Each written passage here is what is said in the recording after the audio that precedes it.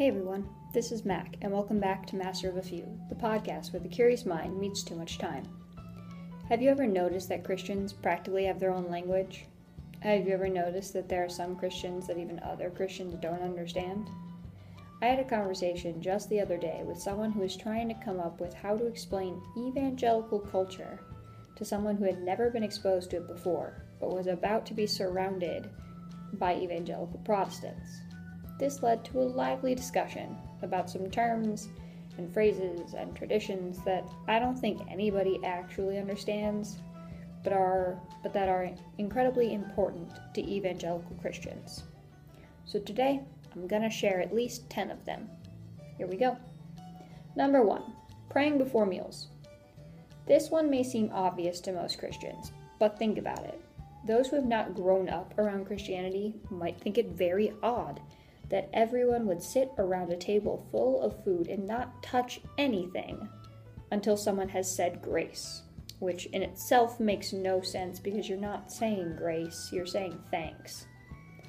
This would be especially weird to someone when this occurs in a public place, like a restaurant.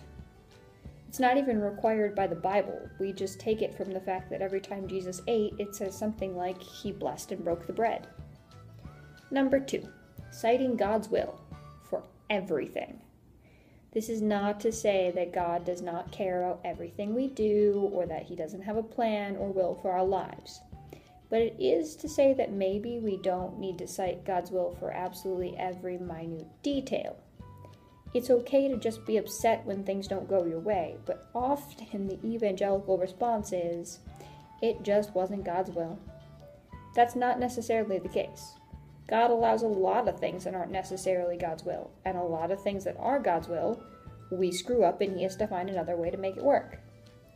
It just wasn't God's will, while it can be used seriously and sincerely, is often evangelical for stop being a sore loser and deal with it.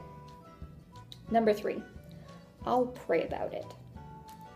This is basically evangelical for I don't really want to, but I don't want to be rude and say no. Now, I'm not saying that Christians don't actually pray to seek guidance from God in situations. However, in my experience, this phrase comes in very handy when you really don't want to do something, but you just don't have the heart to say no. Will you teach the middle school Sunday school class? I'll pray about it. Will you come on Saturday and do this menial task? I'll pray about it. Will you take on this other extremely inconvenient responsibility? I'll pray about it, but I don't think it's God's will. Number 4, traveling mercies.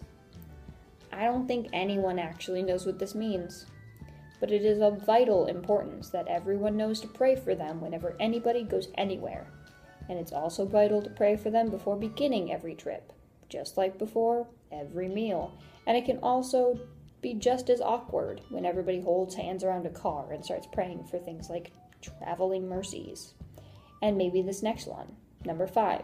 A hedge of protection. I never understood why we go for a hedge. Maybe we should aim a little higher, something a little bit more secure, but that's fine. Anyway, if you ever hear an evangelical pray for safety, you'll probably hear something like traveling mercies or hedge of protection. Number 6, waiting on the Lord. This is a phrase that is often a combination of I'll pray about it and citing God's will, and it is the ultimate shut 'em down card.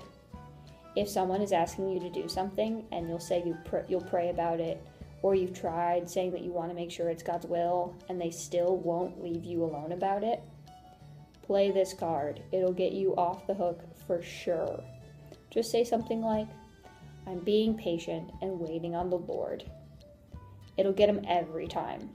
Nobody wants to be the one to say that being patient and waiting for the Holy Spirit to move is wrong. Use this power wisely, though. You might not be able to use it too often, or you'll get this next phrase applied to you. Number 7, backslidden on God. Another multiple meaning phrase, this is applied to anyone that a group of people within the church has decided is not serving God in the proper way. Proper way is often defined by that group of people.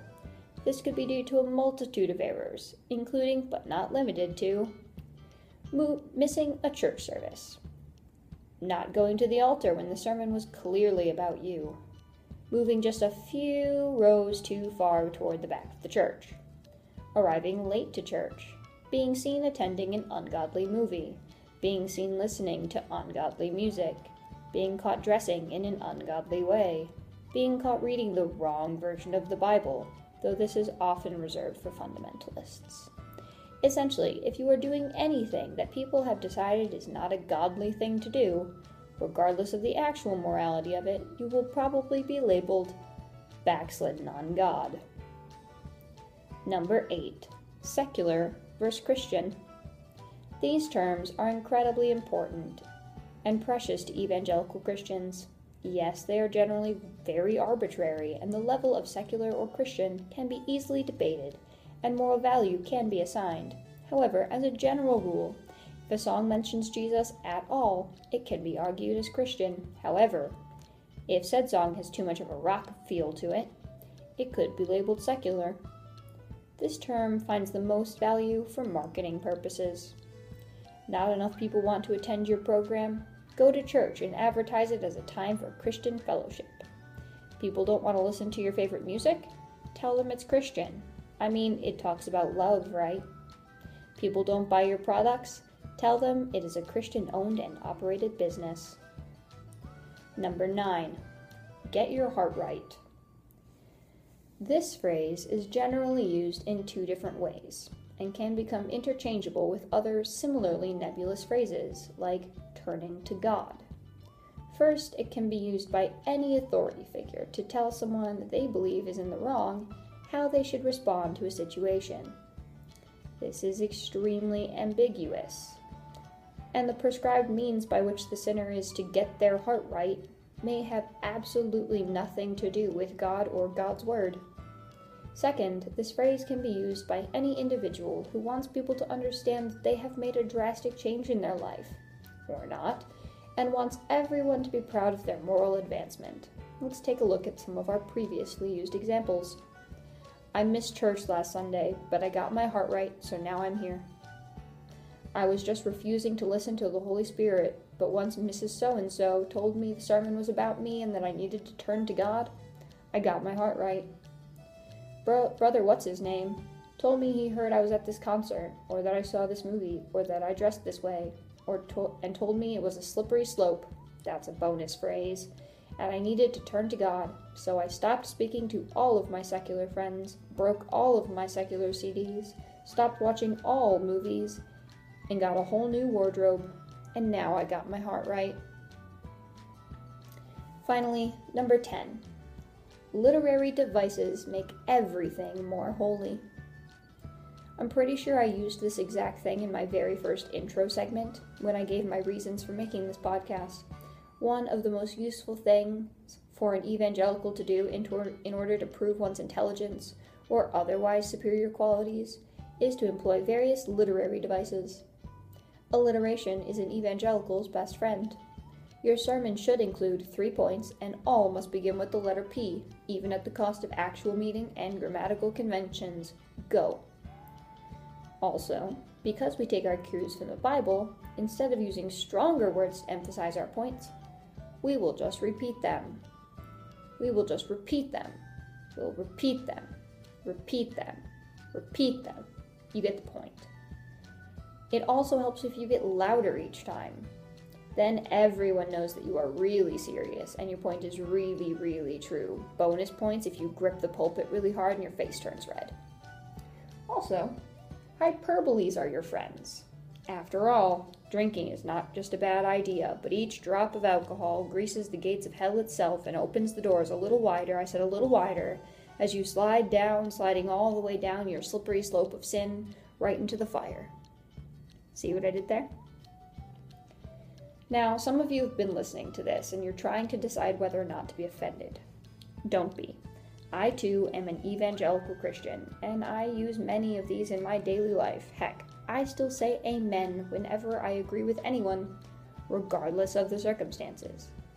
The fact is that evangelicals have a culture all their own, and while there are great things about it, like the fact that nobody leaves a church function underfed, and everyone will be hoarse from singing too loud, There are also downsides, like legalism, which leads people to condemn each other, and a tendency to forget what is actually important.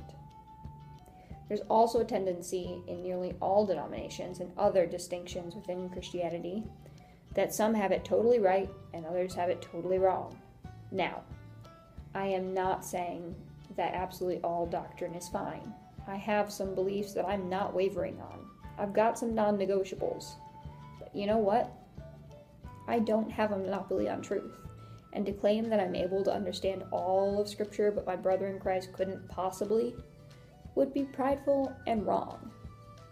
I have things that I don't do because I believe it would be wrong, but that's my interpretation, and while some things really are black and white, sorry, but murder is still wrong, other things tend to fall in some sort of gray space of Scripture, and that's okay. Jesus, who lived a completely perfect life, lived in what his society would call a gray space.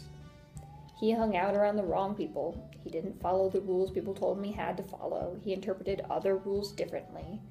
And when people tried to get him to condemn a woman caught in a sin, Jesus called out the accusers instead for thinking they had the authority to condemn. Not only that, but Jesus didn't tell them, "You've got it, you have no right to accuse her, so go away," and then turn to the woman and say, "You're lucky I'm merciful, because I can and do condemn you, but I'll have mercy." No. Jesus looked at her and said, "Neither do I condemn thee. Go and sin no more." The purpose of this segment was definitely to have some fun and laugh at some of the absurd things evangelicals, myself included, say and do. But it was also to make the point that a lot of these are rooted in the belief that we know what God wants from us, and it's our job to make sure everybody else stays in line. I think it's time Christians as a whole go back to the Word of God and look at what Jesus actually says is the most important thing. "Master, which is the great commandment in the law?" Jesus said unto him, "Thou shalt love the Lord thy God with all thy heart, and with all thy soul, and with all thy mind. This is the first and great commandment. And the second is like unto it, Thou shalt love thy neighbor as thyself. On these two commandments hang all the law and the prophets." Thanks for joining me for today's segment. I hope you found it amusing and maybe a bit enlightening, though no hard feelings if you just thought I was ridiculous. I wasn't actually sure what to do for this week, so this topic came just in time. If you have more evangelicalisms you'd like to share, or some other thoughts or comments or questions or topic ideas, you know what to do. Send them to me on Twitter at @MacOfAFew. Thanks again, my friends, and have a brilliant day. Bye.